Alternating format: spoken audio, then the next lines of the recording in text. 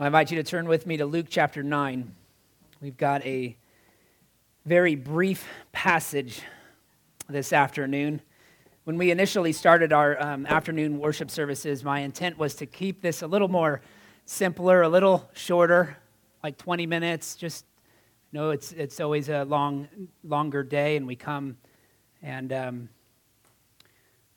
also as we smell the wonderful food from the crock pots, we start to get a little hungry. And so I really have failed in keeping my sermons to 20 minutes since we started these, but I am going to do my best today to keep this short and simple. It's a small passage, 46 through 48.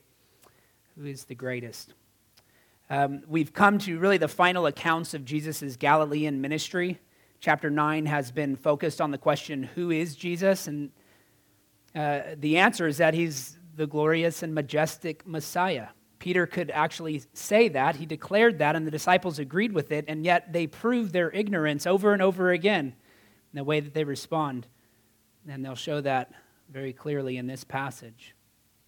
They didn't know what he actually meant, or at least what it meant regarding his ministry currently. The irony of this passage is that it follows after the display of the majesty of Christ and his authority. Right? We saw him casting out a demon that his disciples were unable to cast out. Jesus comes down from the Mount of Transfiguration, revealing his glorious majesty to three of the disciples, and then he's immediately confronted by a father who's crying out on behalf of his son, who's been tormented by a demon, and finds out that the 9 disciples who had been at the foot of the mountain were unable to cast that demon out. And so the Father looks to Jesus to bring healing, and Jesus does. And he says it was due to their lack of faith, or their little faith, and their lack of prayer, that they were unable to cast the demon out. Whether the disciples had already grown presumptuous in their healing ministry that Jesus had sent them out upon, they'd already had success in casting out demons. They'd already had success in healing people. They were already kind of forgetting that it's actually not me, it's God doing the work through me, and I need to trust in him by prayer and supplication. Instead, they grew presumptuous, and so we see once again he reminds them of his authority by healing this person. And then he shows his humility. Right after, on the heels of showing his authority, he tells them about his own death, about his own sacrificial death that's coming soon. And they obviously don't understand that either. It says in verse 45, but they did not understand this saying, and it was concealed from them so that they might not perceive it. And they were afraid to ask him about this saying. And we said, and we can acknowledge that it was concealed from them, seems to refer to God concealing this from them and having a purpose to reveal it to them at a later date. That maybe their understanding would be magnified by seeing his authority and power at his resurrection. Being able to respond to that would embolden them for their own ministry in the book of Acts that we see carried out from these same disciples who make so many mistakes in the ministry of Jesus, end up having a very powerful ministry throughout Jerusalem, Judea, and the surrounding areas. But the irony here, again, is that they have this argument about their own greatness after Jesus has just talked about his own humility. They proved they didn't grasp what Jesus had taught them.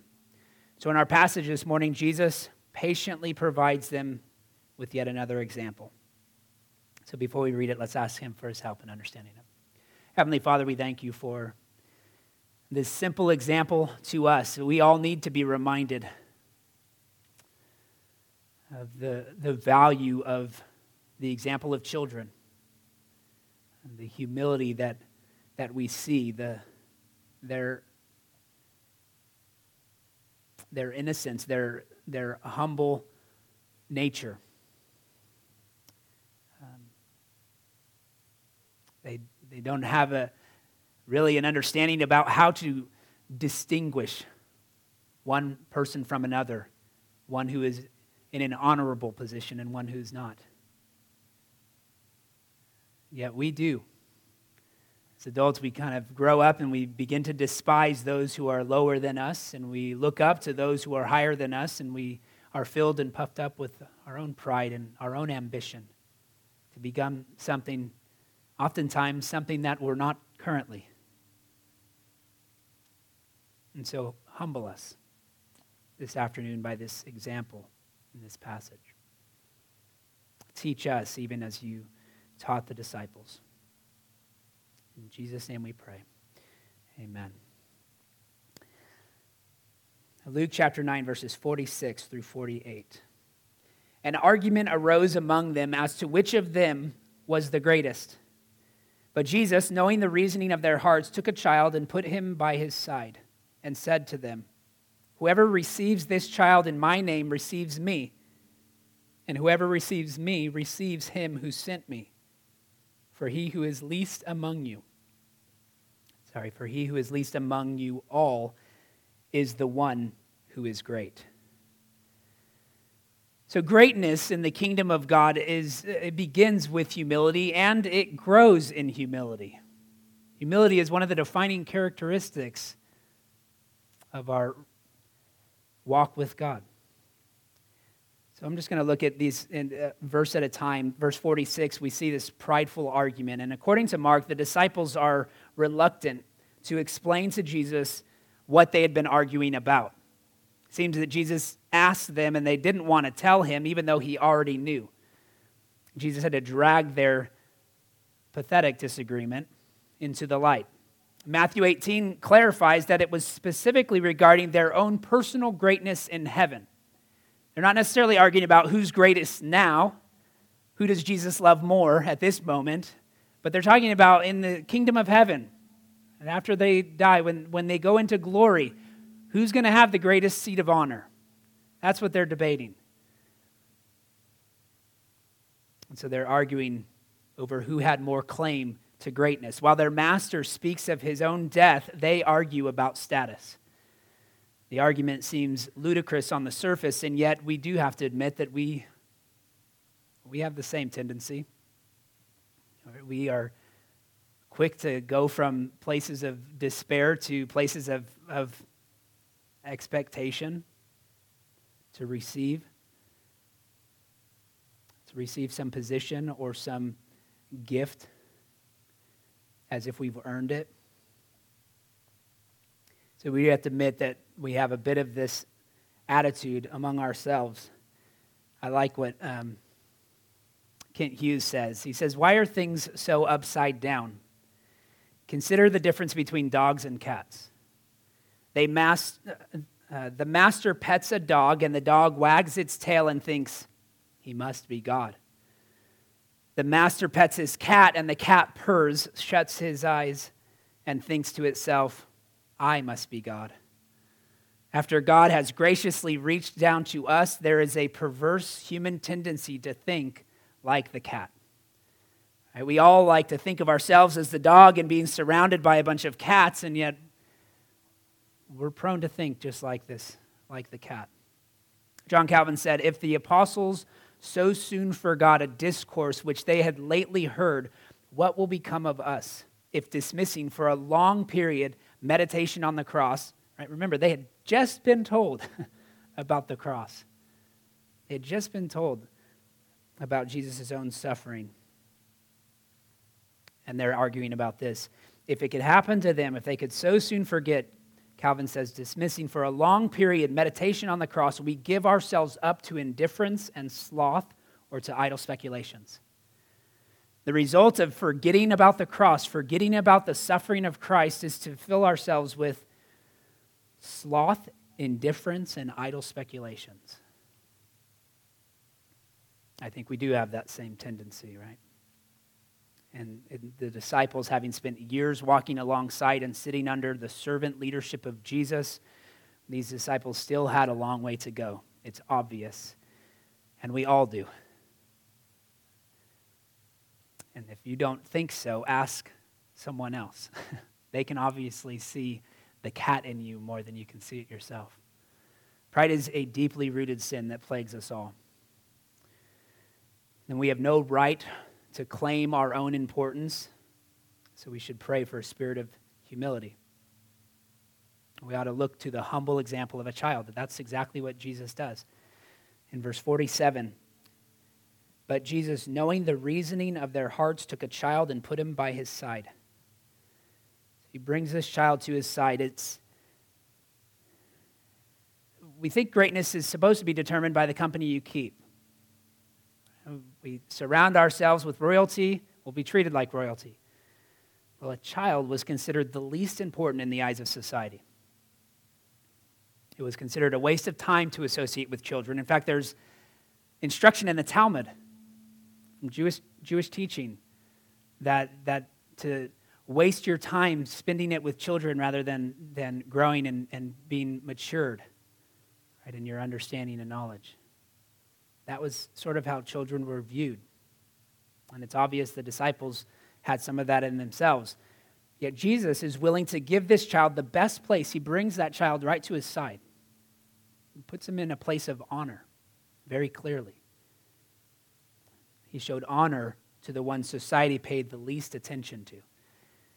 According to Matthew, Jesus explicitly told them they needed to become humble just like this child.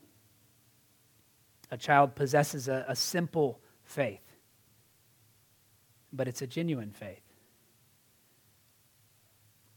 We ought to be like the unassuming child, who themselves are the epitome of dependence. They are helpless. They need to be taken care of. And so that's how we come to Jesus. That's how we receive him, as he'll say later. So you notice how often Jesus is surrounded by children? In the Gospels, it happens. In every Gospel, there's several examples of him being around children. Children wanted to be with him. They were drawn to his loving compassion. And it's not hard to see why. He was very outspoken about his appreciation for them. We'll see in the next chapter, chapter 10, verse 21. In that same hour, he rejoiced in the Holy Spirit and said, I thank you, Father, the Lord of heaven and earth, that you have hidden these things from the wise and understanding and revealed them to little children. Yes, Father, for such was your gracious will, to humble the wise and the proud by showing children his grace and giving them knowledge and understanding. Chapter 17, verse 2, Jesus again will say, it would be better for him if a millstone were hung around his neck and he were cast into the sea than that he should cause one of these little ones to sin. A warning and a rebuke against anyone who would cause children to go astray. Chapter 18, verse 16. But Jesus called them to him, saying, Let the children come to me, and do not hinder them, for to such belongs the children, or the kingdom of God. To children belongs the kingdom of God. So let us not despise children. Let us enjoy their presence. Let us appreciate having children in worship, hearing their voices, hearing their noises. We cannot enter the kingdom of God unless we become like a child. Children are far from perfect. They're not even perfect in humility. But they are genuinely, I think the point Jesus is making here is that they are genuinely and generally ignorant of honorary distinctions.